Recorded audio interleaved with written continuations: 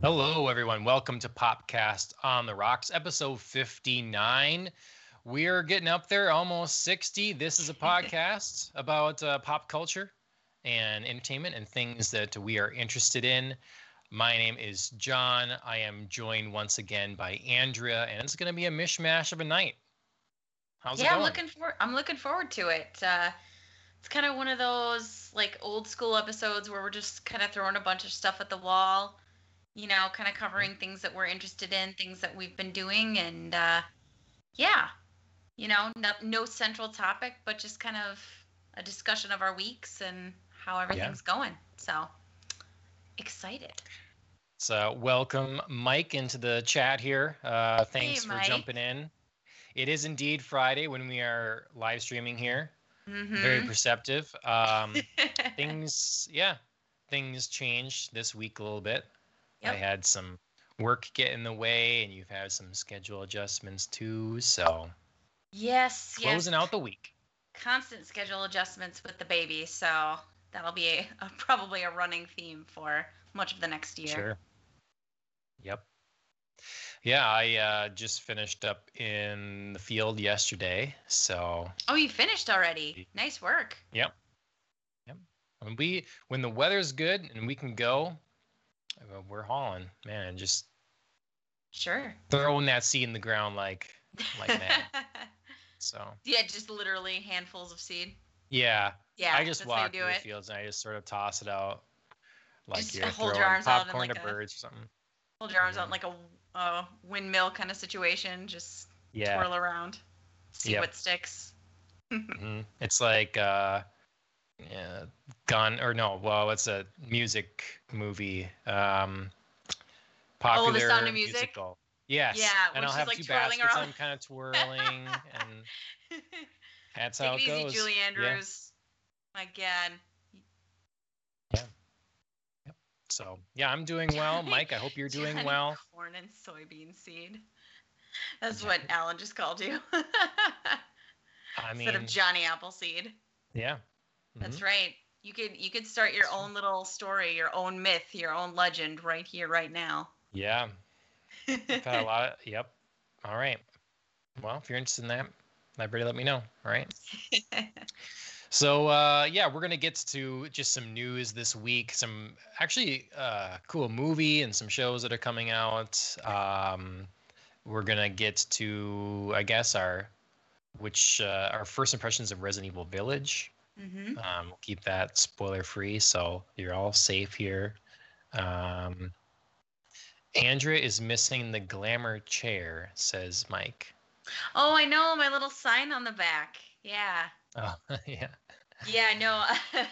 So my husband's working from home right now, and he has to use the office and this chair too. So when he appears on camera in front of his students, he can't really have Andrea and sparkly Hollywood letters in the background. Or he Mm, could.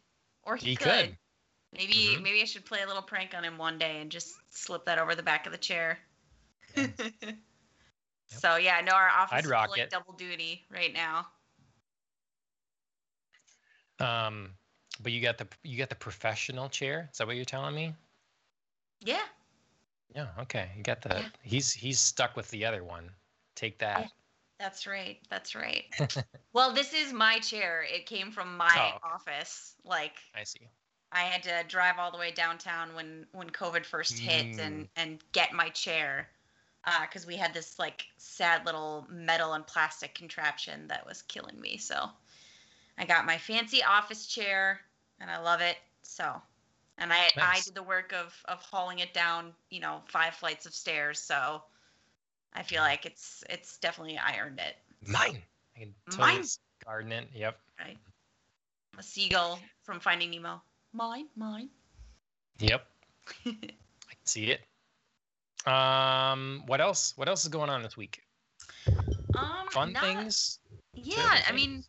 kind of a mishmash of things. Like a lot of things that I've done this week, we'll get to in the episode because we've had a lot of releases on Yeah. Netflix, and of course Resident Evil.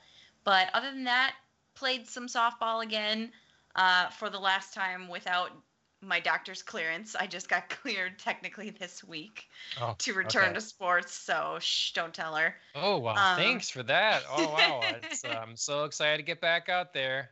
Yep. I was like, oh, what do you think about me playing softball? She's like, oh, I think maybe you could do that if you just take it easy. I'm like, ugh. But yeah, so I played some softball. I went and watched Chris play some softball. And then this week, he and I made 2 of those like Hello Fresh meals, the meal kits, which we've never done before. And I was just going to show a picture. This was the burger I made tonight. Yeah, okay. tomato, onion jam, Gouda burger with potato wedges. And then got my American craft brew for the podcast because that's a Looks like a drinking holiday sour this or week. something. It's a hazy. Hazy, okay. Hazy IPA. Yep. So, yeah. So I was pretty pumped. Like, I know they're pretty much fail safe, but still, like, yeah. I'm sure there's somebody out there who's like, totally ruined a HelloFresh box, but I am not one of them. So see, let's get the sponsorship. I mean, that's right. Let's know how great HelloFresh is, and let's get the sponsorship. I just said like HelloFresh 6 times, so I'm pretty sure that counts. I'm on their radar now. They're watching me. Yep. So. Yep. We'll put that in a tag in YouTube. HelloFresh. I love it. Well, that sounds fun. I have to say, and you put in the notes here, which is obvious, but I, being a jerk, didn't think of it. Your first Mother's Day. I didn't tell you Happy Mother's Day. Ah, thanks. Oh, yeah, Happy Mother's Day. Yes. That's bad. It was a very chill day. Chris woke me up with breakfast in bed, as is, I believe, very traditional for Mother's Day. So, and I got some flowers, and then I got a gift certificate to go out to the spa to pamper myself while he watches the baby. So that was very nice. Yeah, and then we just he cooked me a nice dinner. We took a walk. We watched Thunder Force on Netflix, which is very hilarious, if a bit weird. But so which one is that? It's Melissa McCarthy and Octavia Spencer, where that was terrible, but you liked it, huh? I did for the most part. There were some weird moments where I feel like Melissa McCarthy has sort of strayed into some very weird humor bits in her movies, and I think she should get out of that. She sort of like tries to push the envelope by doing these like weird funny things, and I feel like she should maybe rein it in a little bit because I think she's turning people off with that. Okay. And without getting spoilery for anybody who does want to see Thunder Force, which I wouldn't recommend like rushing out to see, or it's like a must see. It's just kind of like a funny, like if you're just looking for some more like mindless entertainment or just like a, an enjoyable laugh for a short period of an afternoon, I would say it's good. But she has like this whole sequence with her and Jason Bateman where they do this like 80s rock dance in some sort of like flashback thing that they're doing, and it gets too weird. It just gets too awkward. Like they try to be funny, like it's supposed to be awkward, and they're romancing each other, but it doesn't work out. So unfortunately, I think that's probably why people didn't, maybe not just that sequence, but like those kind of moments in the show are why people, I think, probably weren't that fond of it, but sure. I thought it was funny. Well, we watched Beverly Hills Ninja. That was funny. Okay. I mean, that's one of Ashley's. Ashley likes that one a lot. And I've never seen much of it, really. I've never seen it at all, so. Really? Really? I mean, I always felt like I was the outcast for not seeing it. Is it like a ripoff of Beverly Hills Cop? No, it's a Chris Farley movie, so it's Oh, okay. I don't know what year it came out, but no, it's just that the idea is that Chris Farley was like like washed up on the shore as an infant, and becomes trained as a ninja. Okay. And there's a legend of the great white ninja, Oh and man. they're wondering if it's Of him or whatever. course. And he's a terrible ninja, so it's Okay. pretty funny. Okay. I It's actually got heart. It's hilarious. Yeah. I feel a little bit, dirty for saying this, but I haven't actually seen a lot of Chris Farley's work. And I know I'm the obviously same. since it's his Yeah. death, like, he's sort of become like this almost cult-like figure with like his movies, Yes. like Tommy Boy, for instance. I've never Yeah. seen Tommy Boy. And I feel like it's almost this like staple of American cinema that you're supposed to have watched, and I haven't. Yep. I mean, So, there's plenty of them. I'm with you. I've seen the I don't know if it was an SNL skit, I think, Van with Down by Chris the River. Farley. No, or he's doing a dance competition Oh my with God, with Patrick Patrick Swayze. Swayze. Yes. The Yeah, Chippendales it's audition. great. Yes, I've seen that. And then Van Down by the River, his guidance counselor Okay. bit on SNL, and that's about it. Okay. So I don't know. Maybe we should be educating ourselves. Maybe we're missing out on like, this comedic tour de force of, There's a American lot. history. But yeah. Like we could definitely do some series on older like comedy classics and different Mhm. things that I assuredly have not seen much of. Yeah. Yeah. Like There's Yeah. Alan just goes Tommy Boy. Well, I haven't seen it. yeah, So right. Yeah. Again, I've only seen bits and pieces, so yeah. yeah. I know Chris can hear me right now and she just said, "What?" Oh, really? Yeah. Yeah, he's disappointed in me. We also watched the other day cuz I hadn't seen it, Harold and Kumar Go to White Castle. And he was like, that and Tommy Boy were like two of my college, comedy movie staples. Wait, you hadn't seen Harold and Kumar? No, I'd never seen Harold and Kumar Go to White Castle. I swear you'd watched that with us in No. college. Mm-mm. I don't know No. where I watched it, but I know it was in college, and it was likely with you guys. I don't know. Okay, all right. I bet. I mean, I'm 90% sure that if you watched it with Chris, I maybe like was in and out, or like maybe caught like a piece of it, or was not really watching, because I definitely saw that movie for the first time. Well, what Like, did you think? There were bits that I definitely would have remembered, like Neil Right. Patrick Harris, like that whole Mhm. character in there. So, overall, I liked it, although I can definitely see how it would not be able to be made today, because there are some jokes in there that are like, oof, man, those are classic like 90s 2000s jokes, like at the expense of someone else. But That's comedy. yeah. I've listened to some things about like what is comedy, and what, I don't know if we're talking about this in the podcast or not, but what actually makes a person laugh and what is funny.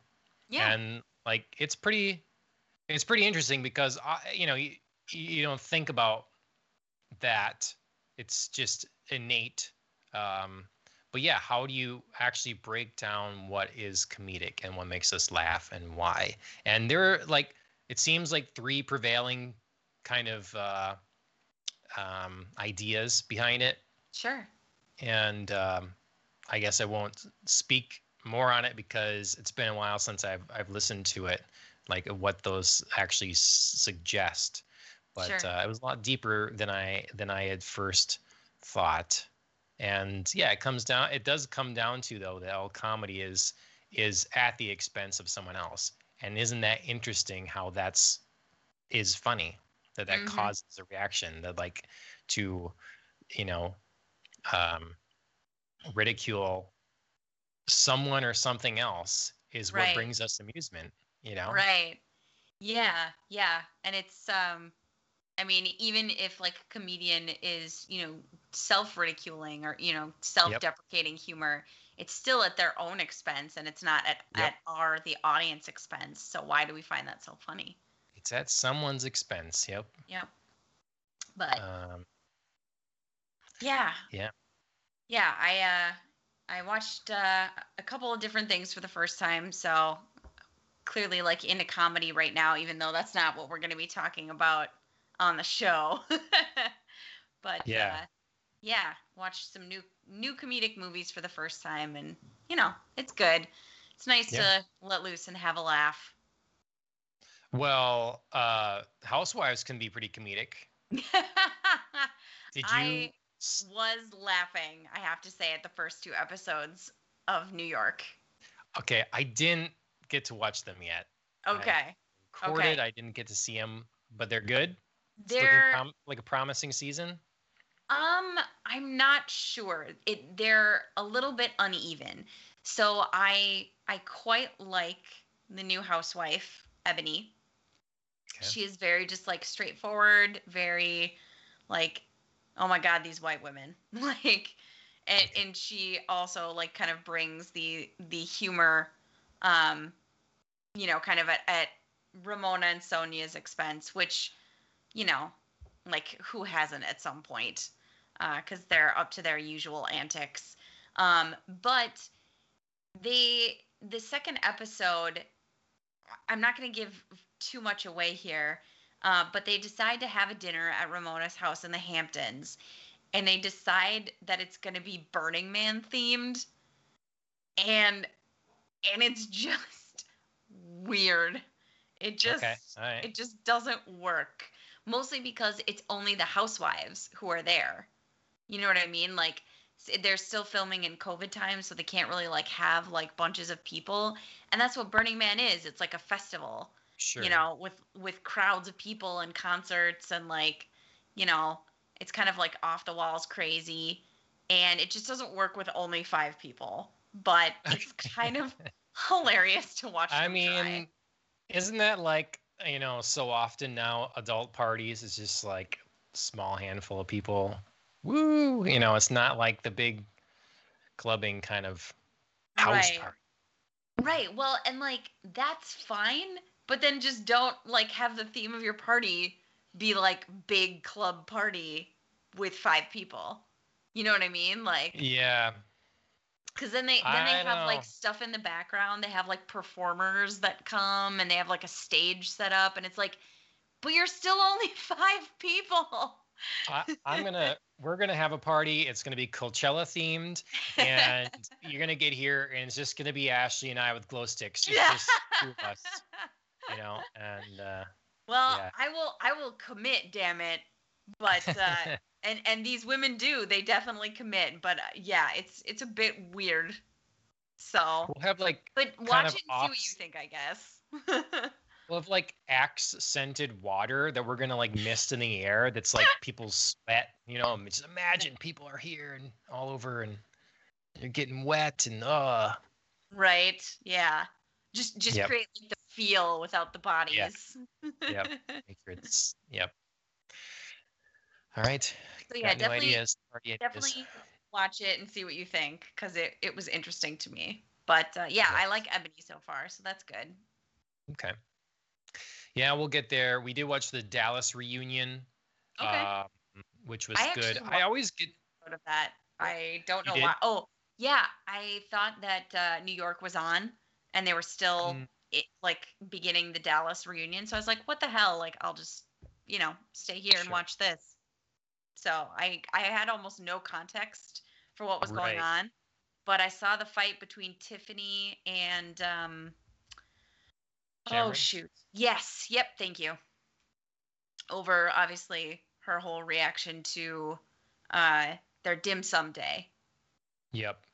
So Everything is getting pretty blown out of proportion everywhere, and like I thought that ultimately the it always surprises me. The reunions, the way they go. Well, first you have the season, you see all the terrible stuff, and they say things on their uh, what do you call them? Their breakdowns. confessionals. Their confessional. That you're like, why are you saying that? You know Yep. they're gonna hear that. Okay, why are you doing this right now?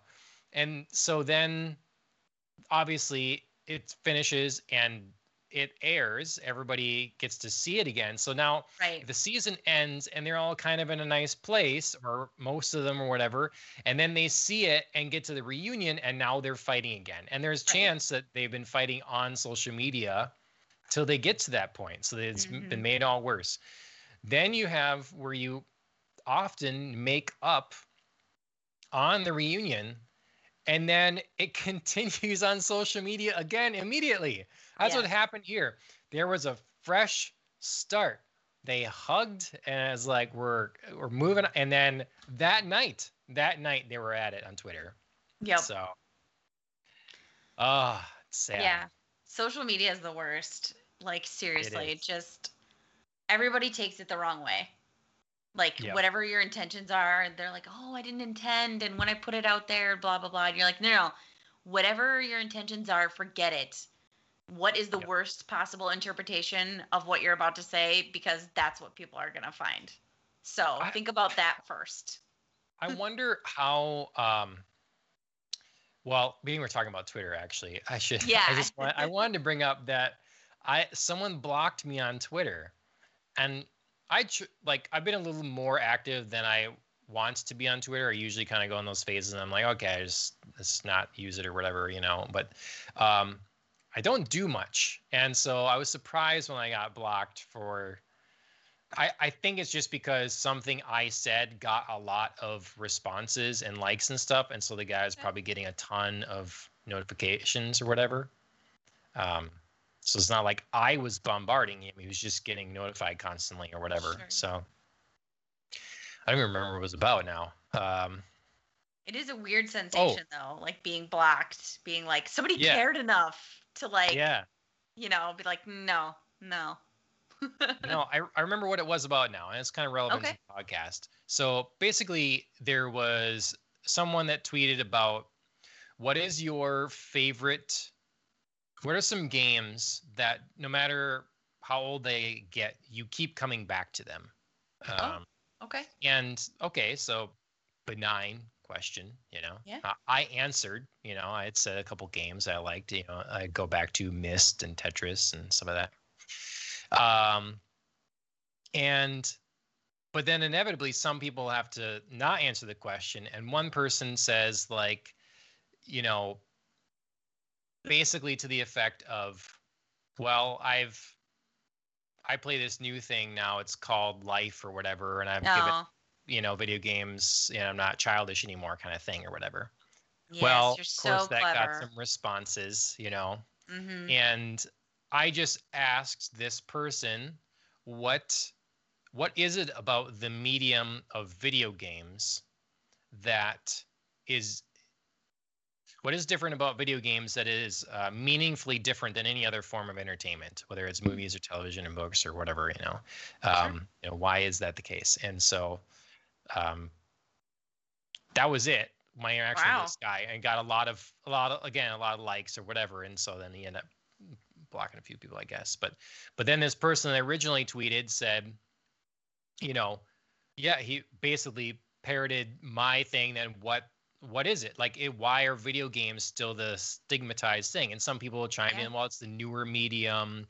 When it first started, it had the, it was all children that were gravitating towards it. People called out like how every time there's a new form of entertainment, it's always ridiculed. It's always not given credibility, whether it's first it's theater or then it's, music or whatever. It's always has a set of people that, well, it's not what was before, so therefore it's no good.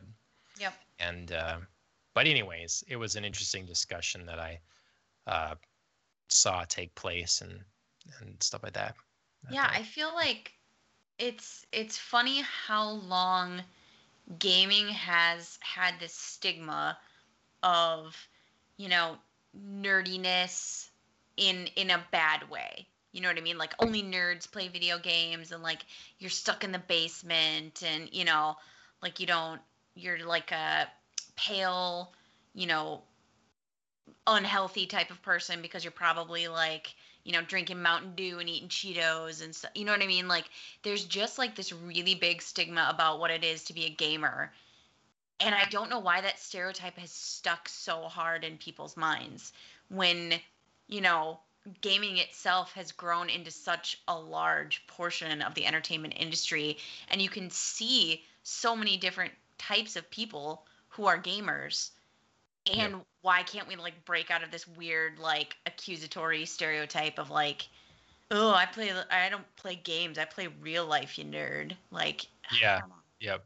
It's just so interesting to Yet me. they'll go home and they'll watch, they'll binge watch something for however Right. many It's hours, like, and somehow yeah, it's. somehow that's different. Somehow that's like highbrow, entertainment or like acceptable entertainment.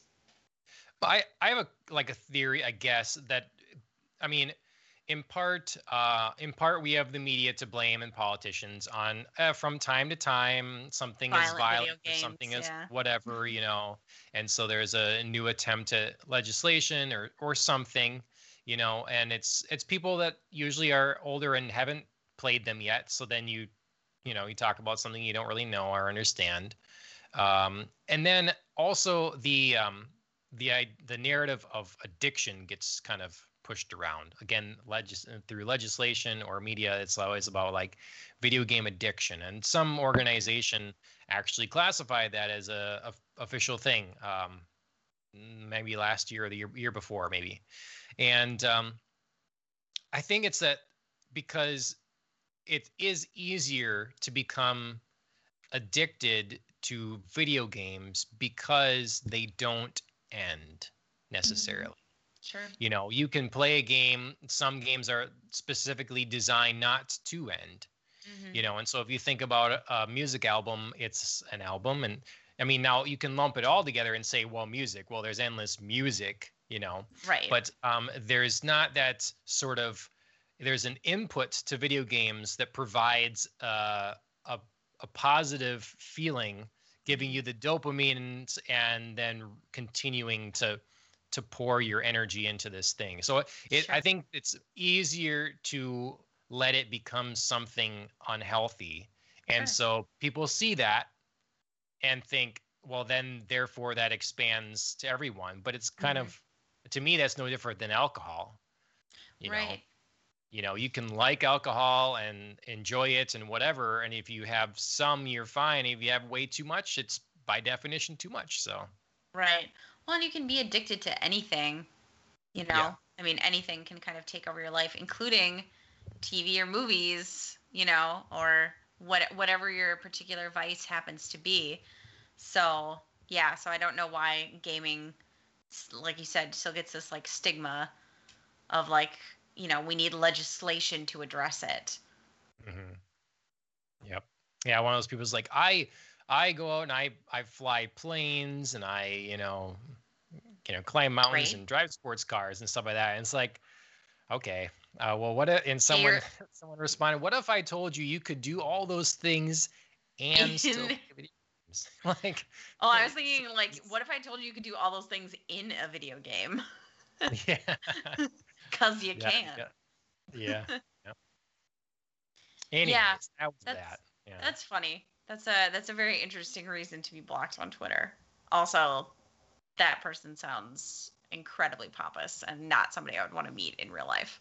Well, and that's the thing. And see, this is part of where you get with Twitter. Like, other people went to his page, then they screenshotted other things he'd said, and it just sounds like, yeah, he's a dour, sour kind of guy that wants to complain about everything. Well, okay, but we don't have to like try to ruin this guy's day now because he said something stupid or foolish. It's not. Yeah, it's a weird, especially on social media, it's a weird, like, you want to be like, well, pot kettle, like, who are you to just like, rain on other people's parades, but then you don't want to, like you said, go and ruin his day. Like, that's not the way to be like, I'm better than this, or I can rise above this, or we all can. But yeah, like, why does he feel the need to like come there and give that like little sarcastic put down to everybody who's like genuinely like, oh, what games do you enjoy? I mean, like, we got into this with the Real Housewives being on Twitter and stuff, and because it's different when you're having a discussion with someone or messaging back and forth, and you can criticize each other or whatever you want, but as soon as the dog pile begins, like I think people don't understand the like the magnitude that creates when like the overwhelming feeling essentially. You can have a disagreement and what you disagree, so it's like not a big deal, like I didn't say much, but then when 40 other people do it too, right. all of a sudden it feels like a wave that's against you, and automatically the response feels disproportionate. Yes. Even though everybody's could potentially just respectfully, I don't agree, kind of thing. Right. It's an individual response, but like so many individual responses creates this like amplification that you said, yeah, can feel overwhelming. Yep. And then you feel compelled to respond. You can see that with the housewives. They say something, someone doesn't like it, then a whole bunch of other people don't like it, and then now they feel compelled to respond to it, and it just snowballs.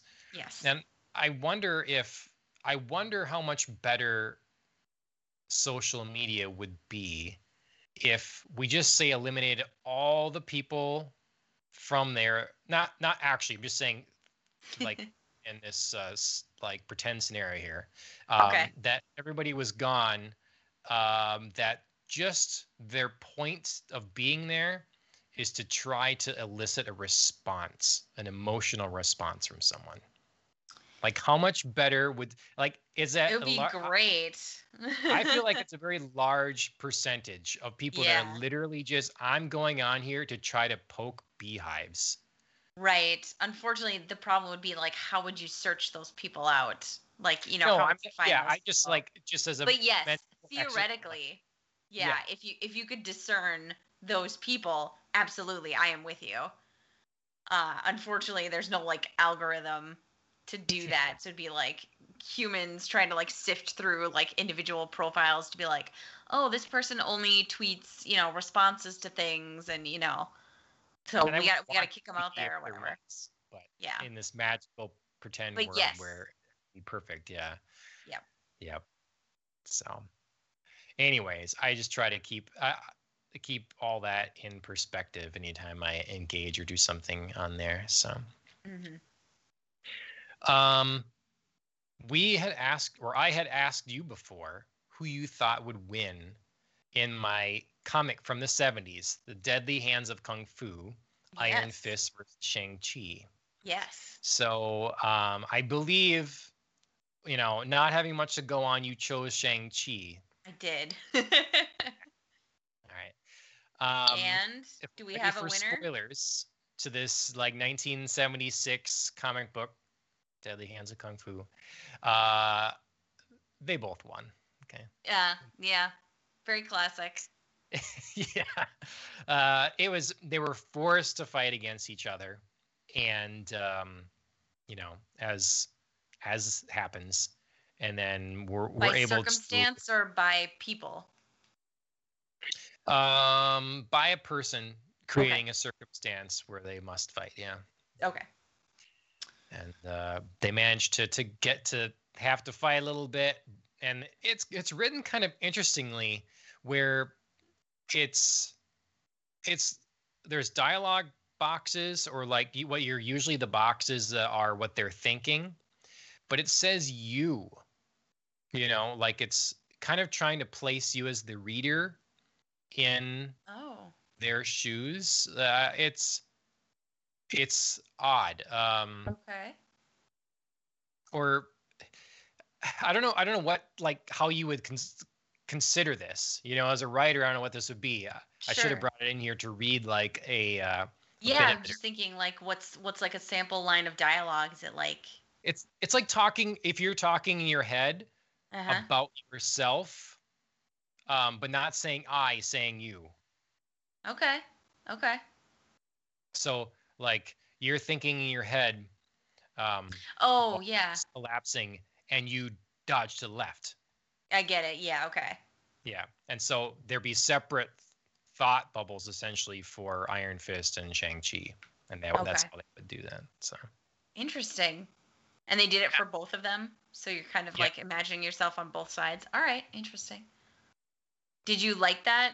Like, did you feel like it drew you in more? Like you were like, I'm in here too, or was it off-putting? Well, I'm feeling like it's off-putting, but I don't know. Yeah, I mean, I enjoyed reading it, but it did stand out. So sure. Otherwise, I think that I mean, it was cool. It was cool. I've never read an American comic book from before the 80s, I don't think. Maybe an X-Men one somewhere in there. But usually I haven't been that old, so it was interesting.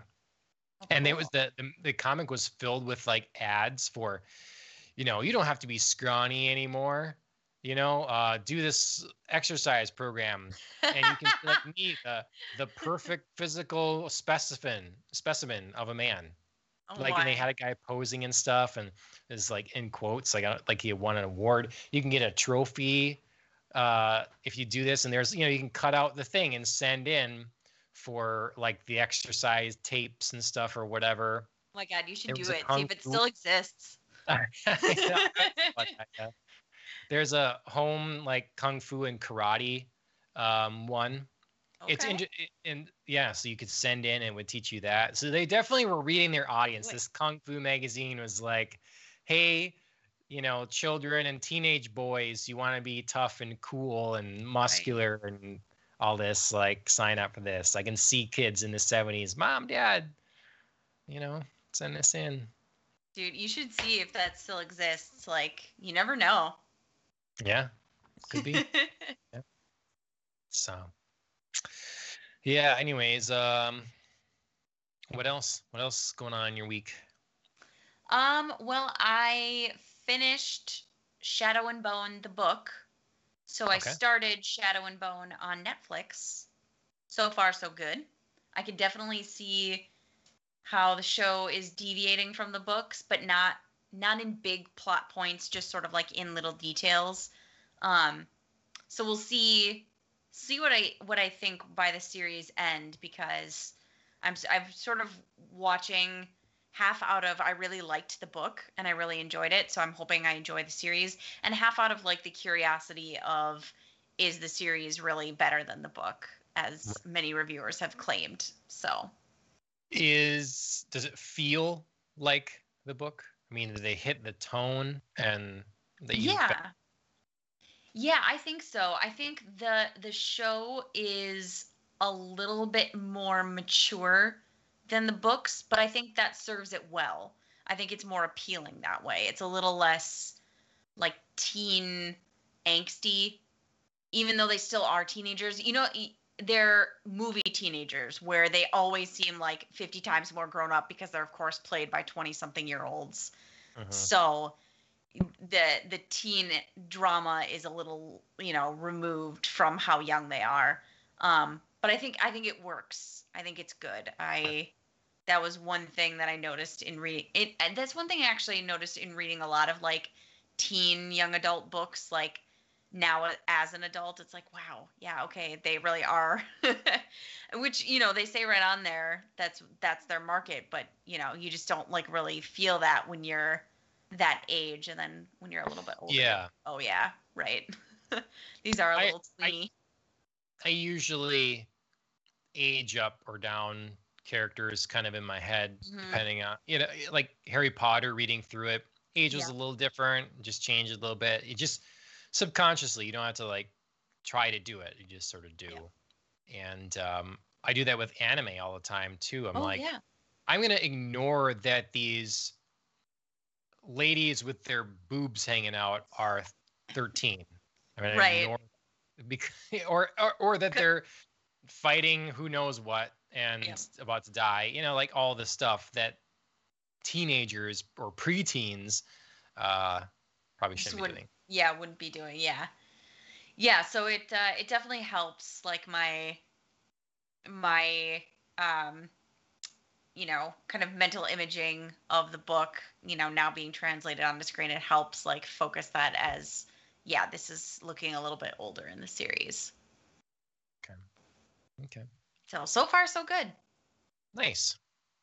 Well, why don't we go over the drink holidays, and then we have some shared things we did this week and began and stuff like that before we get to some news, and this kind of connects to the news and all that stuff. You'd already mentioned one of the drink holidays. That's right.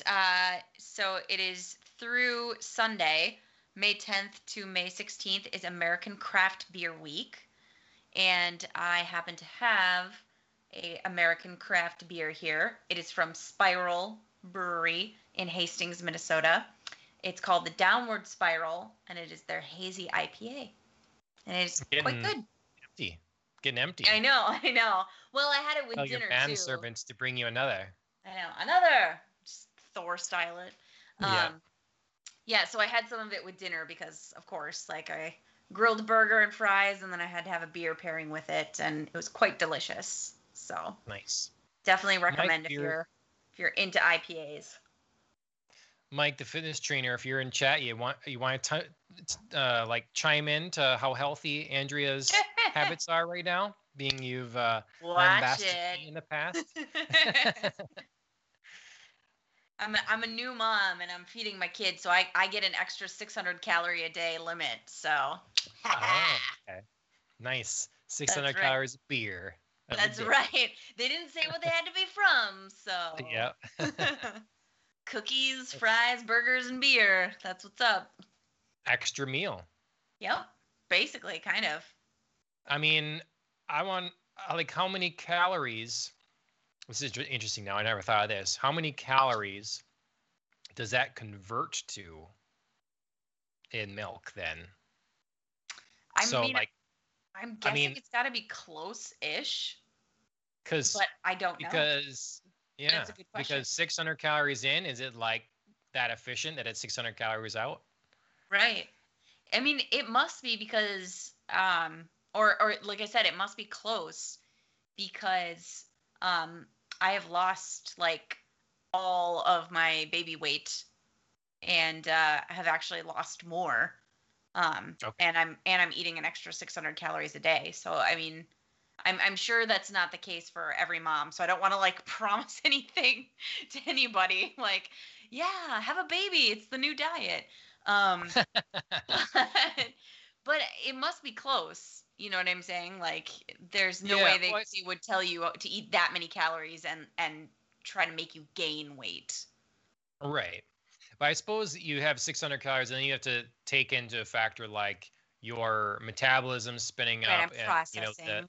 Yeah. So there's got to be some energy consumed out of that. I just wonder how much that is. Yeah, that'd be interesting. I am gonna go. I mean, I don't need to do it right now, but I'm gonna look it up because now I'm curious. I never thought of it before, but it's like Nope, just more of the learning experiences you get when you have a kid. You mean that manga we gave you didn't say talk about that? Unfortunately, no, because she gives up breastfeeding like 4 weeks after they did talk about that because she wasn't able to. She wasn't able to keep it up, so she has to give up breastfeeding. But they did talk about the fact that like now when she eats whatever she wants because she was so used to that with feeding her kid. She's like, oops, like now I'm gaining weight. I can't have like 6 donuts during the day and it's just like magically fine. So well, I'm sure that'll be the thing when you stop. Then it's always tough to shrink a person's stomach. Exactly. Oh, I can't eat this anymore. Like as soon as you stop lifting weights or whatever, and then go, it's exactly.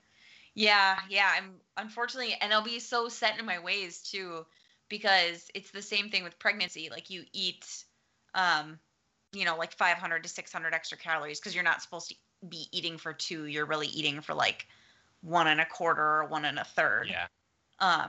And so that just like kind of carries over into like feeding your actual kid once they're, on the outside. But yeah, when you think about that, that's like almost 2 years that I'll have been eating that way. And then when I have to stop. Have fun, Andrea. Oh, I'm going to be so cranky. But, I've found then I honestly have had the hardest time losing the weight I want ever in the last few months or whatever. Like I've never had a problem losing weight when I want to, like kind of just buckle down and drink lots of water and stuff.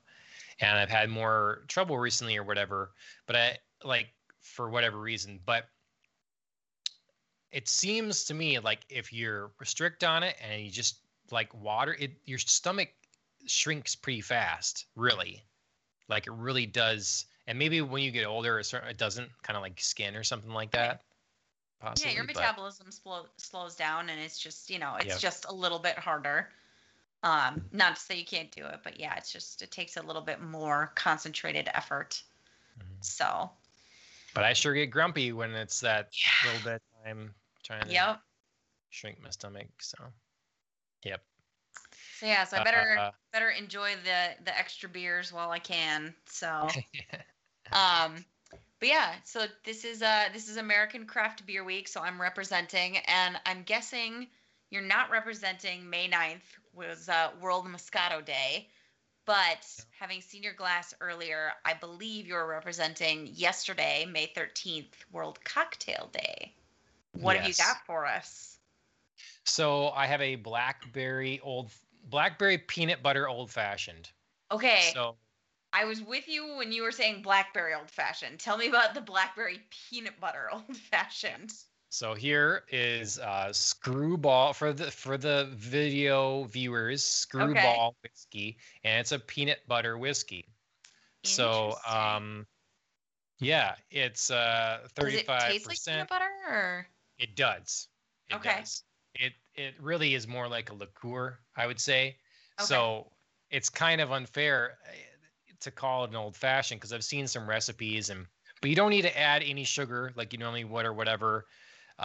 Or some people add grenadine that are blasphemous, whatever. All these things you don't have to add because it's sweet enough. So this is basically a glass of this peanut butter whiskey with bitters, blackberries, and an orange wedge.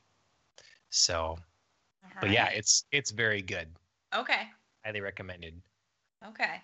It looks really good. I wasn't sure about the blackberry peanut butter combination. Oh yeah. I mean, for like a peanut butter blackberry jam sandwich, like I again would have been with you, but I don't know. A drink just sounds so different. Oh no, we need Alan to have a key that's like an oh yeah button. It's when you talk about peanut butter blackberry old fashions, that's an oh yeah button right there. Oh yeah. We're gonna get like a radio show, just have our little side sound effects and stuff like that. Sometimes I think people get a little carried away with those, but yes. Mm-hmm. So yeah, that's great. It's delicious. I hope you all out there are celebrating with us in some form or fashion, or old fashioned, that is. Nice. So a lot of stuff was out this week. Even just on today, that is Friday. Before we get to that, I guess we can talk about Resident Evil Village just a little bit. So to give everybody sort of the heads up, we're intending to have a guest or two in the coming weeks. We're trying to up our guest count to begin with, but in the coming weeks have a guest on or two to talk about Resident Evil Village once we've kind of gotten done with it. And then we can talk about how the game is, how it compares to other games in the franchise, what games we like in the franchise, what we have to compare and contrast on and all that stuff, and how it stacks up. And but we've both started, yes, so we can kind of give first impressions. Mm-hmm. Yeah. I mean, I've just sort of barely tiptoed into the world. Obviously got through the setup of the story, and then through the first couple of cutscenes and exploring the West Old Village right now. Okay. So, have you gotten farther than the West Village? Yeah. Yep. It is a pretty long intro, and yes, I've gotten into the castle and Okay. done stuff in there. So Okay. I played for 3 hours maybe. Okay. And I really like it so far. I do too. I'm a fan. So I've been very excited to keep going. I just had a work pause here, Yep. and I'm hoping to make substantial ground or finish it this weekend. We'll see. So Mhm.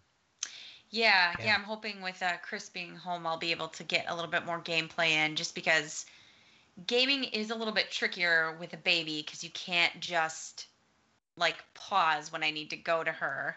You know, like Mhm. I can put down a book, or I can hit pause on a show or whatever, and it's like, okay, like, now I'm over there. Yep. If I'm in the middle of a cutscene, like I can't well, I mean, I can just, leave and go to the bait, but I don't want to, because I don't really Mhm. get that, storyline piece back. So, or I can't just Sure. like stop like fighting and be like, oh, gotta go get the baby now. So it is a little bit trickier to time out um, playing a game that way. Yeah. But I'm hoping, like I said, with Chris home, and he can watch the baby a little bit, so I can get in some good solid hours this weekend. Nice. Yeah, I was listening to some people talk the other day, some gaming people that were bringing up. Isn't it interesting how portable gaming was always deemed as like more of a kids thing Mm-hmm. amongst video game stuff, you're playing a Game Boy or something like that in the backseat of the car when you're driving someplace or on the bus or whatever. Right. And how once you become a parent, you really all of a sudden appreciate something like the Nintendo Switch again. Yep. Because, you know, people are like, something I can play while my kids are calling all over me, or Yep. you're rocking into sleep, you're Yep. waiting for them to fall asleep or something like that. These little things where you can just, and there's so many games that are pick up and play, and with the Switch you can literally just like lock it, it just Yep. goes to sleep, and that's Yep. it, and you turn it back on, you're right back in it. So Yeah. um yeah, I can see that convenience for sure, because and I think that it's part of the reason. I mean, I think there's a litany of reasons, but it's just another checkbox for the Switch in like a Mm-hmm. niche that it serves. Absolutely. Um, so yeah. Absolutely. Yeah, can testify. Anything that you can have handy, I mean, gaming on your phone, gaming on the Switch, whatever. Mhm. When you're, putting your kid down, or like you said, rocking them to sleep and stuff like that. Even when you're, waiting for them to get done, like finishing a bottle or something, it's just like, man, it's so much easier than trying to like juggle a controller and a kid, and Yeah. like, you know, even like the volume and intensity that you want to play with a console, it just doesn't Yep. really work with a kid. Yep. They can tune out some background noise, but gaming is such like up and down, between like Right. quiet and like the intensity of a cutscene, or the intensity of like, oh, now I'm battling a boss, and like the music is Yeah. intense. Unfortunately, that doesn't really work with a baby. And I mean, in fairness, like those big cinematic games, that's how you want to experience them. Yeah, But absolutely. it's just like it's just You just you can't find yourself, multitask. yeah, you find yourself gravitating towards different kinds of games on the Switch often. There's games that are like, I want there's been games that have been on Game Pass. I'm like, I want this one on Switch though. Like, Yep. because I'm usually playing it docked, but man, it's nice when you're in bed or Ashley's watching something and I can be next to her and play, like you could these other kinds of games where Yes. um it like they're no less good. They're just a different style, and it works so well for that kind of drop in, drop out thing. For So sure. Yeah, Resident Evil is definitely not a drop in, drop out. I mean, obviously you mhm. can turn it off on and off and leave it, but yeah, it's just not quite the same. Just like, oh, like that was a fun, little 30 minutes. Like now I'm done. It's, you got Yeah, to sit down and play it. yeah, But it, yeah, what I have been able to get into has been fun. Um, I feel like they give you a lot of setup to get used to the mhm. controls and get used to like how you're going to be moving around. from your perspective, like your first person perspective, Yep. which I feel like all works very well. Sure. You know. Yeah. Yep. Well, thematically similar is Castlevania. On Netflix, season 4, the final season. Yes. Property based on a video game has, I won't say begun. It released Thursday, yesterday. And I am 3 episodes in. I am 1. You're 1. Okay. So we're also going to bring on a guest. He was on before to talk about Castlevania previously. So that'll be coming up in, well, maybe potentially very shortly. And yeah, it's 10 episodes long this season. And every episode gets done. We just want to continue the next one. They go by so fast too. They do. We gotta stop because it's like we're just gonna blow through this, and then Castlevania is gonna be done. So yeah, I kind of want to rewatch it when we're finished or something. At some point, I feel like it would be a really good show to marathon or. Yeah.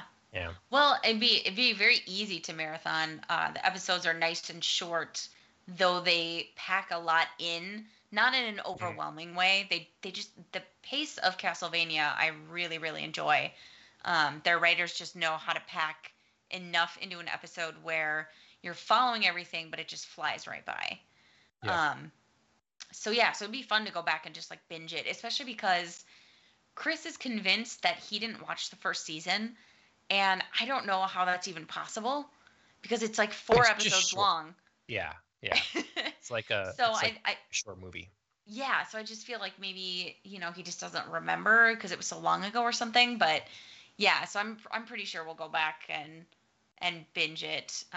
Or at least we'll rewatch the first season. But I feel like that's just going to be me wanting to rewatch the second and third. So yeah, to me, the way to do it is to watch the first season as a film.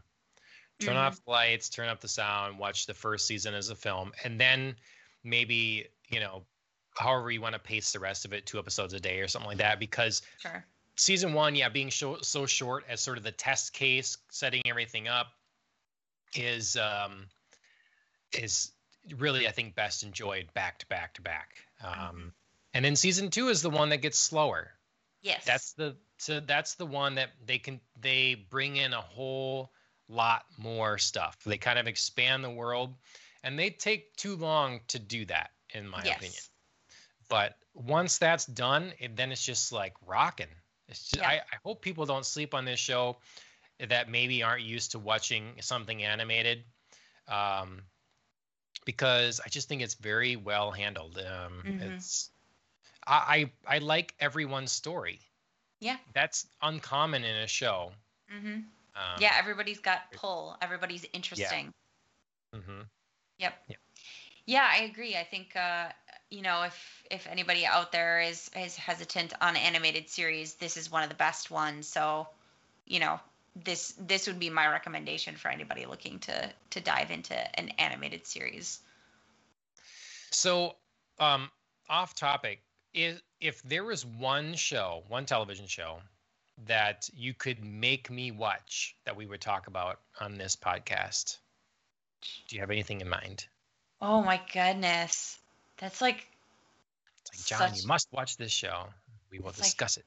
So huge. Probably. Okay. Does it have to be current? Is it anything ever? Anything ever. Anything ever. Buffy. Oh, okay. How long is that? 7 seasons. 7 seasons. Yep. I loved it though.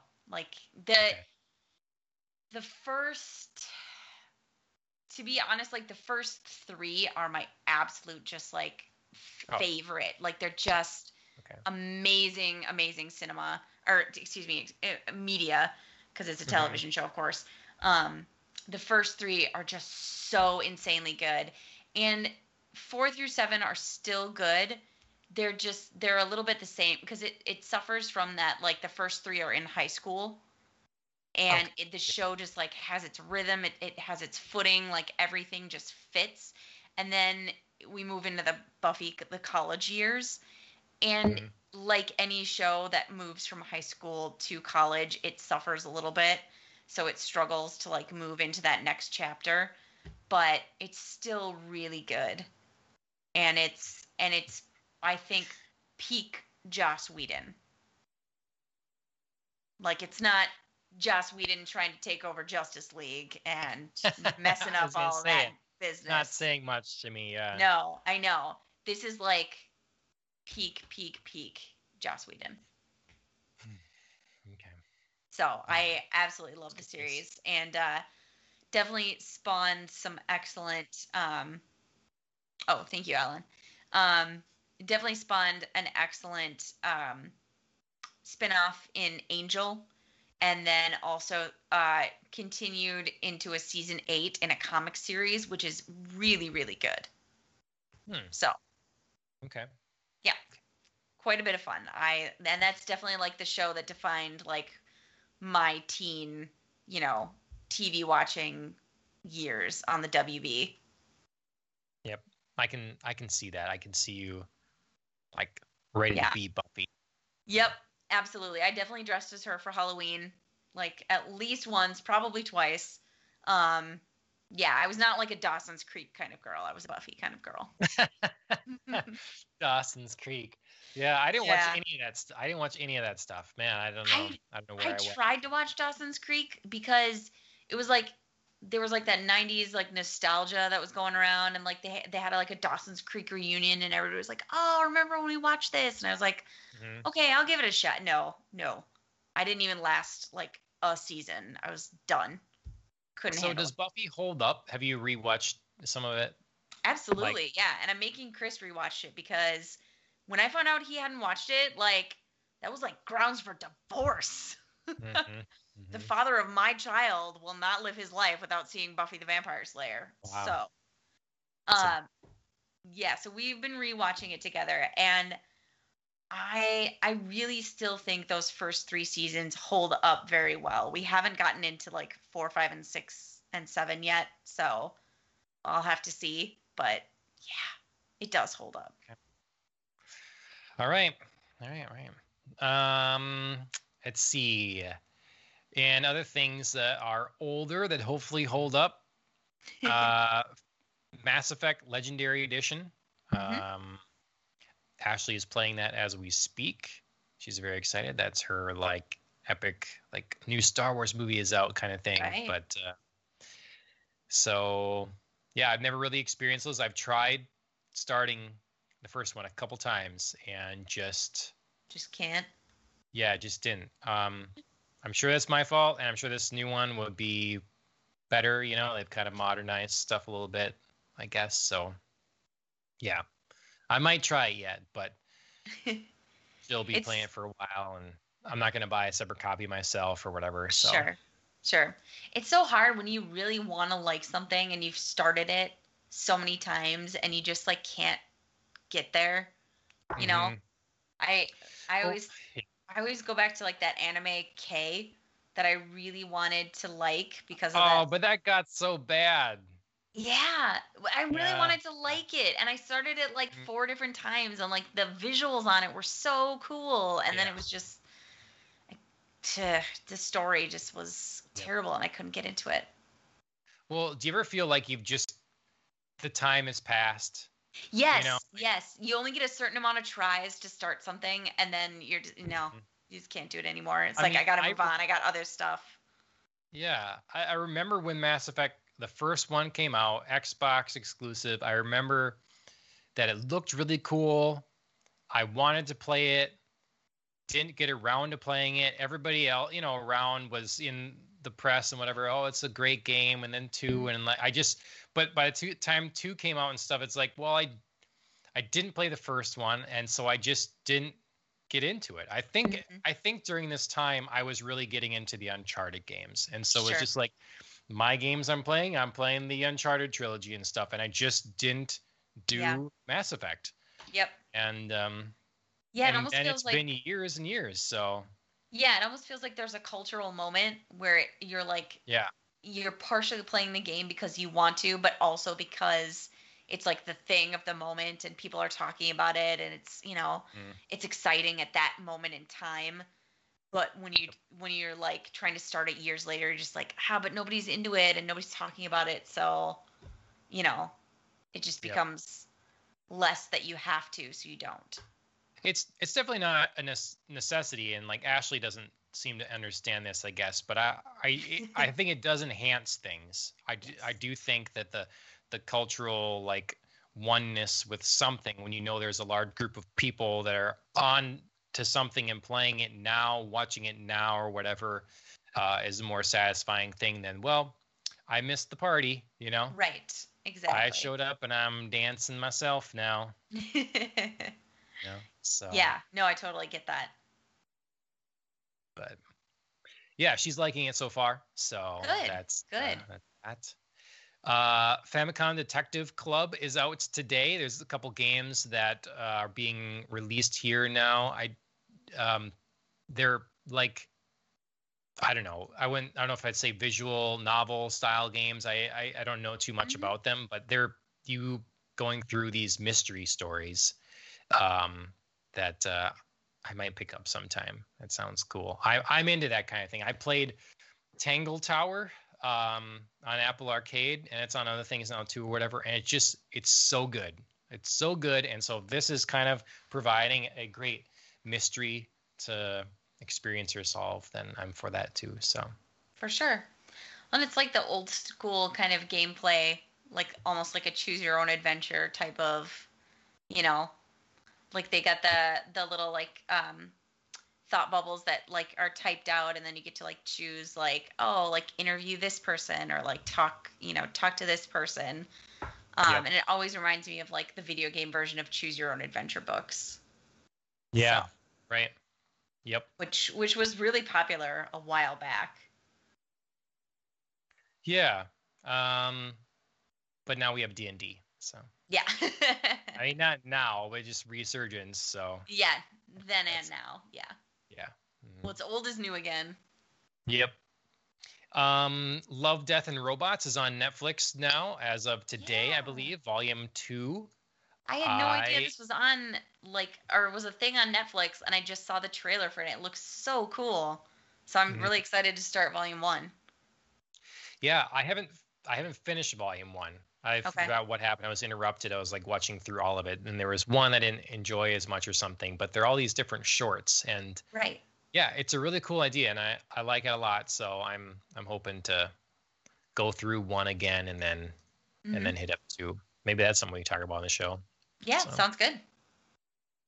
I want to talk about this a little bit. MODOK is coming May 21st. Mhm. MODOK is from the X-Men universe, and it's a Marvel show and property, but it is being streamed on Hulu, which I Mhm. know Disney does have a stake in.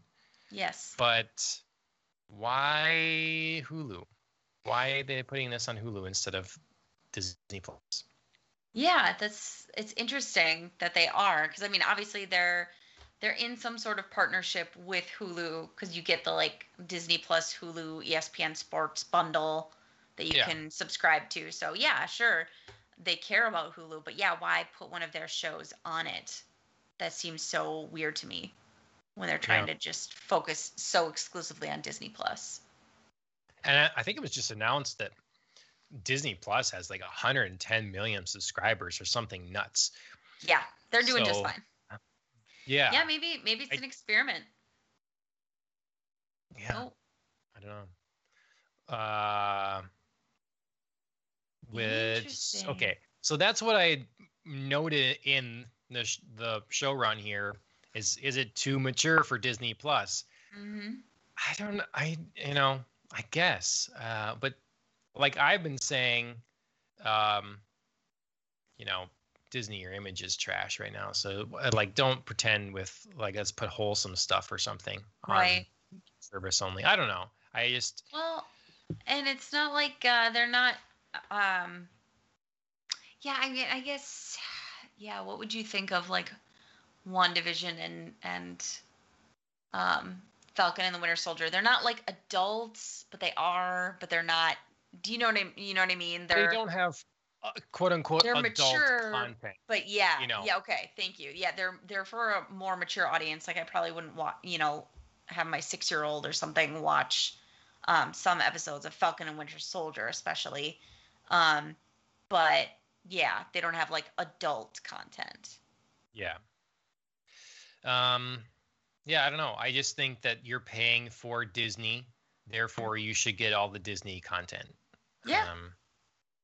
I don't even like that they do the whole pay for the subscription and then pay a $30 premium to watch the new movies. Yeah, I hate I that. don't like that either. So. Yeah, they should just go HBO Max style. Have like a different featured movie that you get to see each month as it releases. I know a lot of them, I can understand they're trying to offset in this new means of, revenue here that, like offset the losses, as they transition to this sort of thing. But you're building something for the future. You want to play the long game here. Yeah, right. So, don't know. But it looks interesting. I guess I like X-Men, so I mean, hey, it's one X-Men related thing. Yep. And I have Hulu, so yeah, May 21st. I'll take a look. Are you interested in that show? Did you see the trailer and stuff? I did see the trailer. I'd never heard of it before, so this was like all brand new to me. But it looks pretty interesting.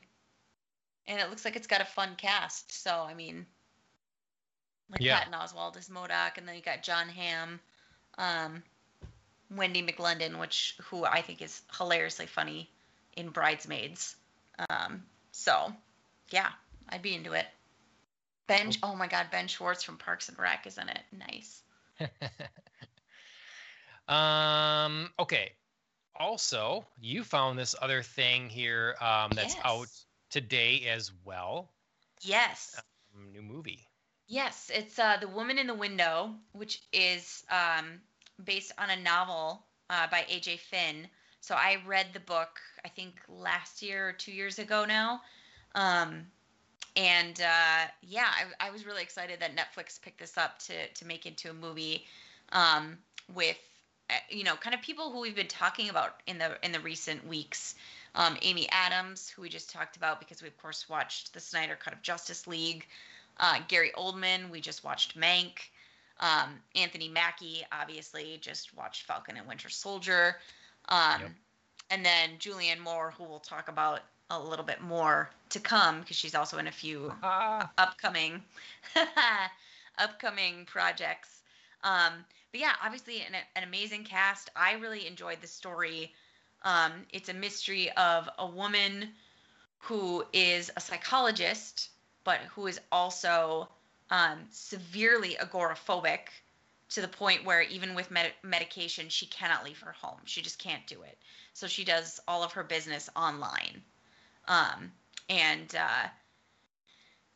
She happens to one night as she's, puttering around the house and drinking far too much wine, as she tends to do, witnesses a murder and attempts to go through reporting it. But she's of course an unreliable witness, both because of her agoraphobia and because of the fact that she's a big drinker. So she attempts to solve the crime herself, but with the challenge that she can't leave her house. Right. So I'm very interested to see it. Yeah. The trailer sold me, for sure. And big cast. So I'm hoping to watch it this weekend. Yeah, a lot to do this weekend, but I'm hoping to watch it. So. Yeah, I just started 5 minutes of it, but hoping to watch it this weekend as well. Very excited. It's one of those things where we're talking about the overwhelming number of things coming out, but when I saw this, it's those few things that stand out. I need to watch this one, kind of thing. So Need to have that. Yeah, who knew the middle of May is just such like a big drop for everything. I just feel like, Yeah. there's some weeks where we're just like, man, what can we talk about? What's out? Should we, go back into the archives and, try to watch this or that? And now this week I feel like it's all the things. So, Yeah. yeah. Yep. New Black Keys album dropped. Like my calendar Yeah. has been full of, I just put in the calendar things coming out or whatever, and so I know, and yeah, it's just been a lot. So Yeah. I didn't also Mythic Quest. I'm meaning to Yep. start Mythic Quest season 2. So Yep. Same. In another Apple TV Plus show as well as Mythic Quest is Lizzie's Story. Mm-hmm. And that looks like I think 8-episode miniseries. Mm-hmm. And this came out of nowhere for me, and it's another thing that I'm very interested in. It's sold me immediately, and again, I've started to become more confident in what Apple is starting to put forth here in television content, because I was worried they were going to have stuff that wasn't mature or adult enough, and it seems to be not the case. So, based on Stephen King, starring Clive Owen and Julianne Moore. Mm-hmm. And I was excited about that because they're in Children of Men. Right. And so I'm like, oh, they're back together. So, yeah. Yeah, this I feel like has the potential to be like a really great mini series version of, what happened with like Stephen King's Green Mile. You know what I mean? Sure. Like that blending of human drama and a little bit of the supernatural. Sometimes he just really hits those like really great right notes. Like, with Green Mile, that's the closest analog I can think of kind of the parts of Stephen King's catalog that have been turned into movies or TV shows, just because it's like that, human with, again, hopefully not giving away too much, a human possessing like a supernatural ability, which that's what happens in this show. So hopefully that's not too much of a spoiler for anybody who's interested. The my thing with Stephen King is I feel like he's kind of like George Lucas in the sense that he has a lot of good ideas.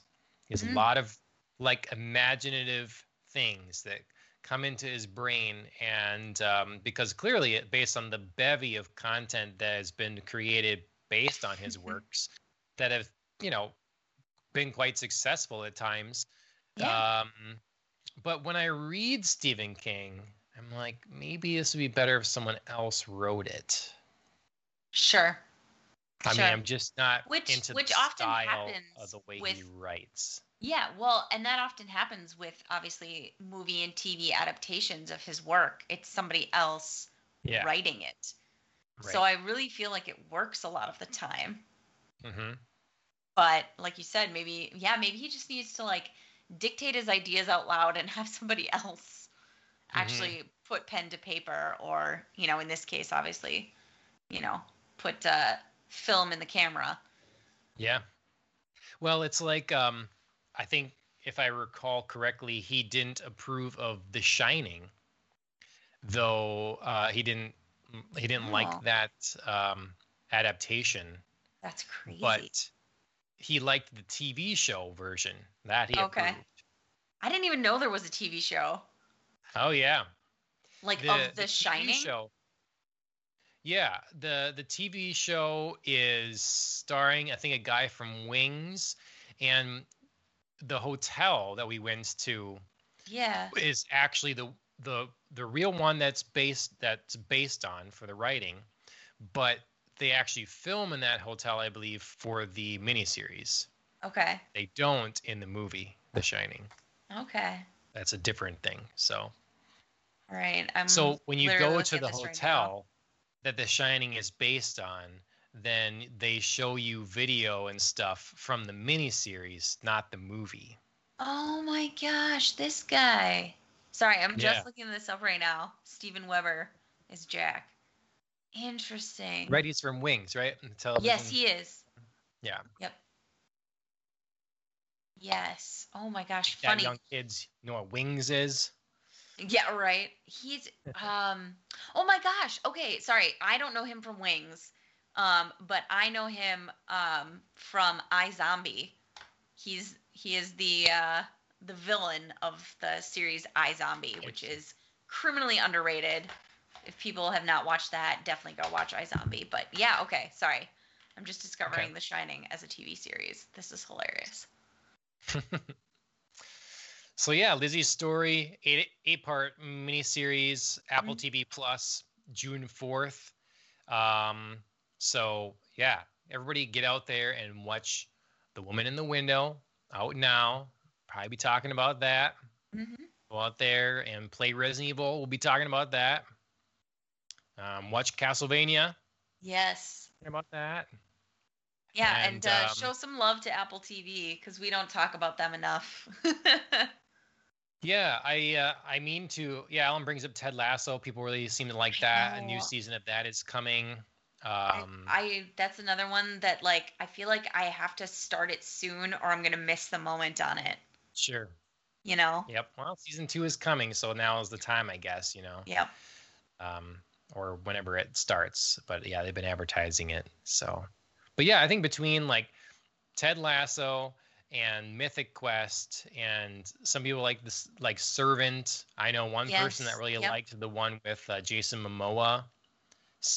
I think it's called, maybe, or something like that. Yeah, I know what you're talking about. So that was really good. Some people liked the news one. I forget what it's. Morning show. Yeah, that's another one I want to start. Then Forgetting Alice, we're in the middle of, and that's been really good. Again, very adult, very cool, very different. And then, now this Lizzie Story. So they're picking up the pace. Yeah, I feel like they're getting there. They had a real slow start, and I just feel like they're just nowhere near on the same level that, you know, I mean, even taking Netflix like out of the equation because who's near Netflix, but you know, even like a Hulu or Amazon Prime or HBO Max even. But that's the thing, you can't, I mean, obviously that's who they're compared to, but it's difficult because none of those people have just started. Like Apple started new HBO from Max scratch. HBO Max is probably the closest, even though you know, but you can't even do that. I mean, wait, that's what I mean. Like you can't even, you know, go there necessarily, even though like HBO Max is much later to like the exclusive streaming kind of platform thing. You know, they're rebrand and like moving. Not moving away from cable more. Yes. Right. So, but Apple starts with no back catalog. That's what's different with all the rest of them. Everybody else has a back catalog. Disney Plus really isn't, in my opinion, that amazing, but they have the back catalog. Yeah. You know. So well, and they have enough of the like very, you know, hot new shows. Like they had Mandalorian, which I think was just such a blessing for them. But then, of course, they were like, hey, why don't we do things like release WandaVision and Falcon and Winter Soldier and Loki and, you know, we don't have to make like 10, you know, shows to create all this content because we already have the background content. We'll just focus on these like couple. Yep. So yeah, and the common thread between these two pieces here is Julianne Moore. So I just thought, you know, wow, she's looking good here. She's been in a lot of stuff. Pretty acclaimed actor here. What are your favorite movies with Julianne Moore? Yes, we do. We seem to have one crossover that we both enjoy. So, and then we have wildly different other movies. But so the one we both chose is The Lost World, which I don't think gets enough love in the Jurassic original trilogy. Yeah. I have major issues with most of the Jurassic Park films, but it doesn't stop me from absolutely loving them. Absolutely. And The Lost World, I mean, I got to see that in the theater last summer, which was so exciting again. But I don't like the ending. Otherwise, I love that movie. Mhm. I just love it. I love that they go a little scarier, I Yes. think, with it. I love that they're on an island that is not the controlled island with a Yep. park. Yep. I love the cast. I think Mhm. that there's some good additions. I was always excited because in high school, when we read Shakespeare, when we read Romeo and Juliet, I played Friar Lawrence. And in one of the movie adaptations, Friar Lawrence is played by a guy that's an actor in The Lost World. So that's Which my one? connections. I think it's the one with Leonardo DiCaprio, Okay. and Oh yeah. and then so the guy, the hunter in The Lost World, he plays Yes. Friar, the bald hunter in Lost World. He Oh my plays God. Friar Okay. Lawrence, Yep. Okay. and so I'm like, Nice. yes, this guy's cool. I can see myself as this guy. That's fun. Friar Lawrence Nice. is tough. So yeah, Nice. but yeah, I I love Lost World. to no one's surprise, when we read Romeo and Juliet out loud, I was the nurse, the body joke cracking nurse. I was nobody's Juliet. Aw, So I thought for no, sure that's you were gonna cool. say Juliet. Okay. I actually, you know what? I take that back. I did play Juliet in one scene, but I've tried to repress it because um, it was like the balcony scene, which is, penultimate Romeo and Yeah. Juliet, like Yeah. Yeah. romance, Yeah. but it was with my friend's boyfriend at the time. And of course, like in the world of high school, like that's like a deal, you know what I mean? Like, oh my God, they read the romantic scene together. Like, ooh, what's that about? Whereas like an adult, you're like, we read a scene in a class. Like, stop You weren't even it. acting. You're right. You're just reading it, Well, our right? teacher Or was did like you a guys little act bit. it out some? We did act it out because our teacher Okay. was like very into that. Like she was very Okay. into like Shakespeare Week and getting all that, which of course for me was really fun. But yeah, Yeah. so but Okay. no, mostly I played the So, nurse to take us on a little tangent well, if there. only yourself then would see the things you've done in the future on the stage. Exactly. She'd be like, "Oh my God, this is small potatoes. Get over Yeah. yourself, Andrea." Yep. um, yeah. So, but bringing it back, I think The Lost World is a really sadly overlooked. I feel like people mostly just remember the first, which of course, but then the third because Sam Neill is back. Sure. You know, and the Lost World just doesn't get that much love. That's interesting. I feel like the third one is in the first trilogy is the least It's appreciated. it's I think the weakest, but I feel like more people remember it. Cause like I said, because Sam Neill's back. I think like tonally, I don't like the third one as much, but that movie is a roller coaster. Like that one to me, once it gets going, is just Yes. a rocket. It's Yes. intense and doesn't stop. And the like the ringer they send some of their characters through, I really like. I like it a lot. I have issues with how it starts or whatever, and then you can. I even enjoy some of the comic relief actually. They do a good job. So Mhm. Yeah, it's like that classic like focused on a kid movie where you yeah, either like find the kid okay or he's really annoying. yeah. And I was one of the people who didn't love the whole kid part of that, but was more interested in like Sam Neill's assistant who tries to like take the dinosaur eggs and like like that Mhm. whole like subplot. And he's like, "Oh my God, Yeah, you knew, like what are you doing?" And then he has to like sacrifice himself because, which of is course, emotional and it awesome. is. It is. Oh God. Even though I'm sitting there like, you idiot, it's still terrible that he has to Mhm. do it. So yeah. Yep, yep. But yeah, no, The Lost World is it starts out, I mean, you right away you know it's going to be darker than the first one because of course again, we have this like scene with a picnic on a beach and a little girl is like wandering Yeah. away and gets attacked by those like terrifying tiny little. Mommy, Daddy, look what I found. Yeah, oh my God. Like, side note, that would be the way I would not want to go.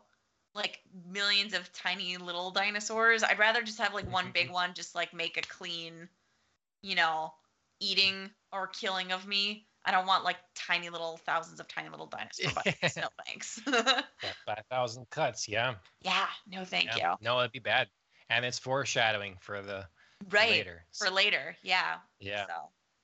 Well, speaking of dinosaurs, I actually found a really cool fossil in the field the other day. Really? It's a rock with a bunch of seashells, fossilized seashells in it. And yeah, I should have, if I was thinking about talking about the Lost World, I would have brought it in here to show, or given Alan the picture to put up or something like that. Yeah. So, but yeah, it's really, I like it a lot, because a lot of times when I'd find them, you get the imprint of the shell in the rock, and see, that looks cool. But this has some imprints, but also like the whole thing being, so it's got like a bunch of bumps, like half spheres in the rock. Oh yeah, okay, I get you. Yeah. So it's cool. It's concave and convex, but yeah. How often do you find stuff like that, or just like random, like dig up something that you're like, oh, okay. Yeah,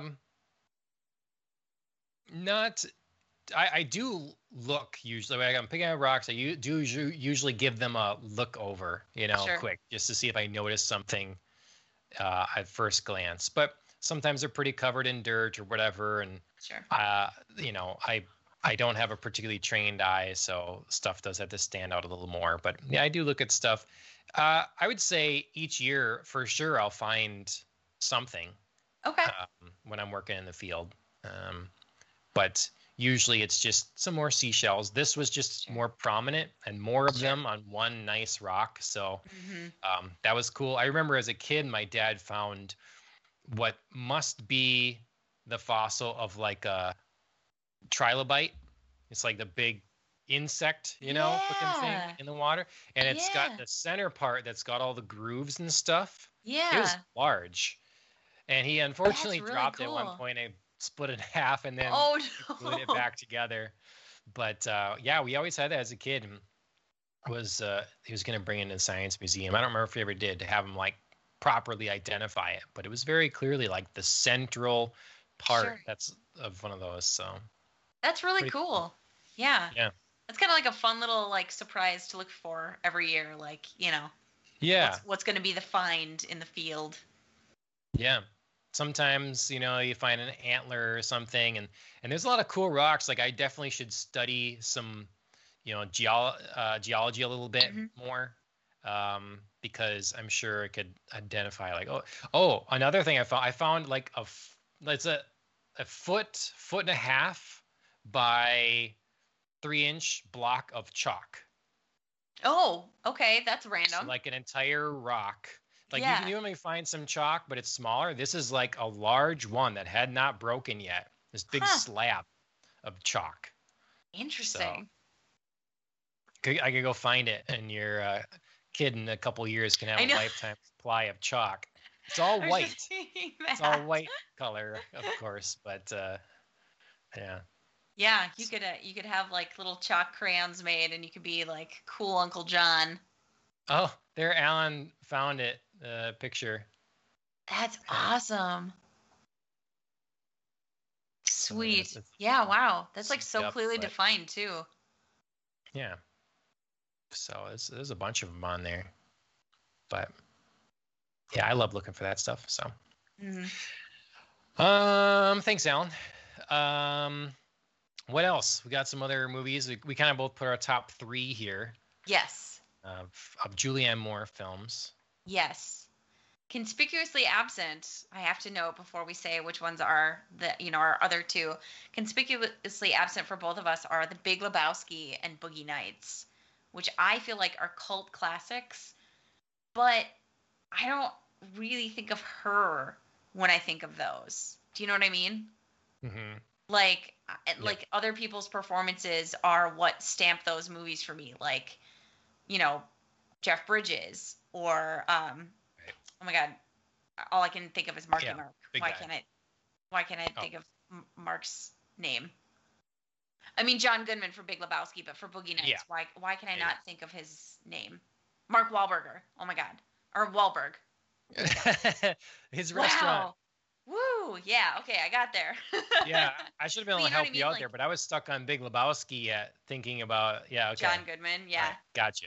Yeah. So like other people have put their stance on those movies. I just feel like while she's an integral part, they're not my favorite of her. Sure. So. Okay.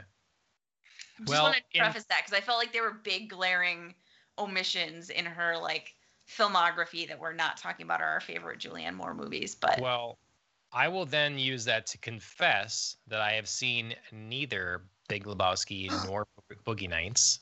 No, neither of them. Oh my God, I feel so much better about not having seen Tommy Boy right now. I know. There's a lot of classics and well-liked things I just have not seen for sure. Like yeah.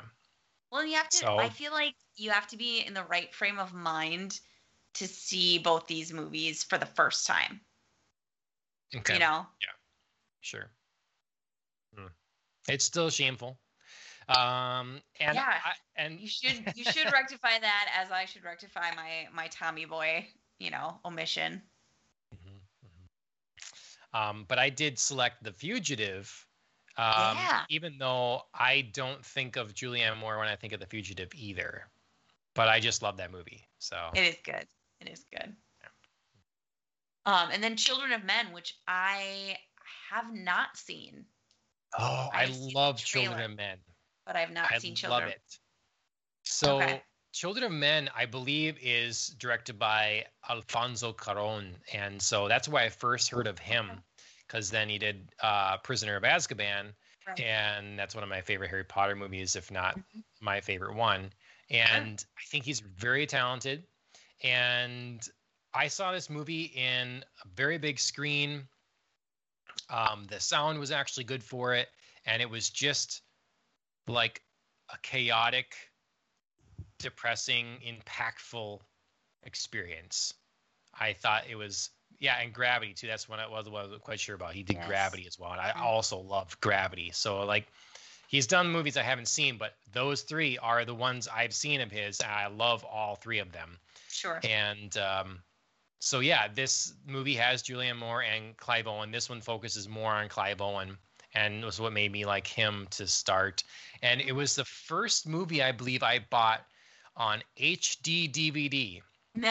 So when I was moving out for college and I had to I got my TV and stuff for entertainment or whatever, and I got an Xbox 360, and it was like, okay, I was making that choice. Am I going to do PS3 and Blu-ray, or am I going to do Xbox and the HD DVD attachment? Cool. Well, you can tell which way I went. Yeah. And you can tell how that decision went for me. Not well, but I believe I still kept it because it had both. It still would work as a DVD, but it had the red bordered case, and that was the first one I bought, and it's an excellent movie. So okay, all right. Yeah, I do obviously like both of those actors. I think the first time I really loved Clive Owen was probably Sin City. Sure. But I've certainly seen other of his movies and still enjoyed him as an actor. But that was definitely my so good. I bought red shoes, like red Chuck kind of shoes, after watching him in Sin City. Yeah, absolutely. His character is just so cool. Yeah. So, Alan's making fun of you. Got any Betamax or laser discs sitting around on the shelf somewhere? I don't. I actually don't. No. Everything else I have has had a successful run. Whether that's cassette or vinyl, DVD, Blu-ray, just some of those HD DVDs. Yep. Yeah, I had a friend in high school that had Yeah, he had the little like Sony. So it was kind of supposed to be, I guess, a response to like the Yep. iPod or something, but it was a little Sony Square thing, and I think Yep. it was called. I don't remember what it was called even, but it was kind of a disc, like CD disc combo thing, and it Mm-hmm. was designed to be higher quality, and I think took had more capacity and all stuff. But yeah, I never got on board with that either. So Sony thing. It's a Sony thing. Yeah. Was it? Anyways. What was the Zune?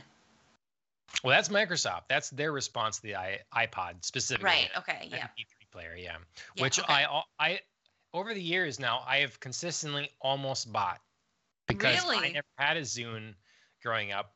I had an iPod, so Okay. Yeah. Yeah. the better version. UMD, no, the UMD ounces Sony UMD. UMD was a format they used for like the PSP, I believe. But it's Okay. similar concept. Yeah, similar concept. Um, but forgot what I was saying. But yeah. Anyways, Oh, the Zune that Zune. you almost Yeah, bought. Zune. Yeah, and then they make fun of it in Guardians of the Galaxy. Yep. They're like, "Here's the Zune. This is what everybody's listened to on Earth." Thing. Yeah. But anyways, I could get into that, but that's a different podcast. Indeed. Or a different episode. Yeah. What are your two other favorites? So my two other favorites are quite different, but I think her performances in them are quite amazing. And the Academy agrees with me, at least on one of them. She won the Oscar for her work in Still Alice, which is a movie about a celebrated linguistics professor who is diagnosed with Alzheimer's and then early onset. And then we go through the film as she slowly loses. Oh, Sony Minidisc? Is that what I you're think thinking? that's it. Yep. Okay. Yep. But yeah, so we go through the film as she like slowly loses, first bits of her memory, things that she used to know professionally, and she slowly like can't remember things, starts losing her train of thought, has to quit her job, has to, get help at home because she can't remember simple things like where is the bathroom in my house. So she forgets, everyday things. Um, but it's a really beautiful human portrait kind of story. That's And not as old, right? That's pretty it's recent. it's yeah, like 2013 Within or 5 14, I years. think. Okay. Okay. Yeah, I mean it's not like just recent, but it's Yeah. still, I mean, within the decade. Um, yeah, absolutely fantastic film. I think Alec Baldwin plays her husband, who eventually Oh, divorces her and because he can't quite cope with everything that's going on. Kristen Stewart is one of her kids. really? Yeah, and it How actually does she do? works. It Okay. actually, yeah, she's just enough in the movie that I find it okay. You know what I mean? How dare you? Yeah, I'm sticking to that. Kristen Stewart she can at me. um, but yeah, so still Alice. I think she just gives a fantastic performance in that, and then also Crazy Stupid Love is one of those like romantic comedies that I think like is really brilliantly done. Like Okay. the portrait of her and Steve Carell as a married couple who like are, they got married so young and now they're in their 40s and they're, like, oh man, we just, did the whole marriage and kids thing, but maybe we shouldn't have. And, now they're like maybe going to get a divorce, exploring their separate lives. There's kind Mhm. of a little bit of like, different characters, elements like tie into the story in ways that you don't foresee. So it's like, different characters relate to each other and you think you're following two different stories. And then you get the surprise. This is how they're intertwined twist, but in not the terrible way that I think like Valentine's Day or New Year's Eve or like Love Actually is like the movie that kind of started all of that. Yeah. Mhm. Which I think is okay. But yeah, I think this movie does it better. So Oh, bold words. bold. That's who I am. Bold. uh, You're like Doritos. that's right. Bold and 3D. Yeah. Yep. Have you seen either Still Alice or Crazy Stupid Love? I have not. You Nope. definitely should. Definitely Yeah, should. that was the thing. Highly Looking recommend. through the list of Julianne Moore movies, I felt like I have seen more of her works Than you than I had. actually have? Yeah, same. because she just She prominent. pops up and stuff. She just, you mean, you know her, I've known her forever. I think it's probably because, like, seeing her as a young person in The Lost World really probably, like, cemented her as, like, she's one of the actresses. She's a good one, you know? And then you just know she's in other things, but I haven't seen that many of them. Right. So. Well, and she's just continued to have, like, a solid career. Yeah.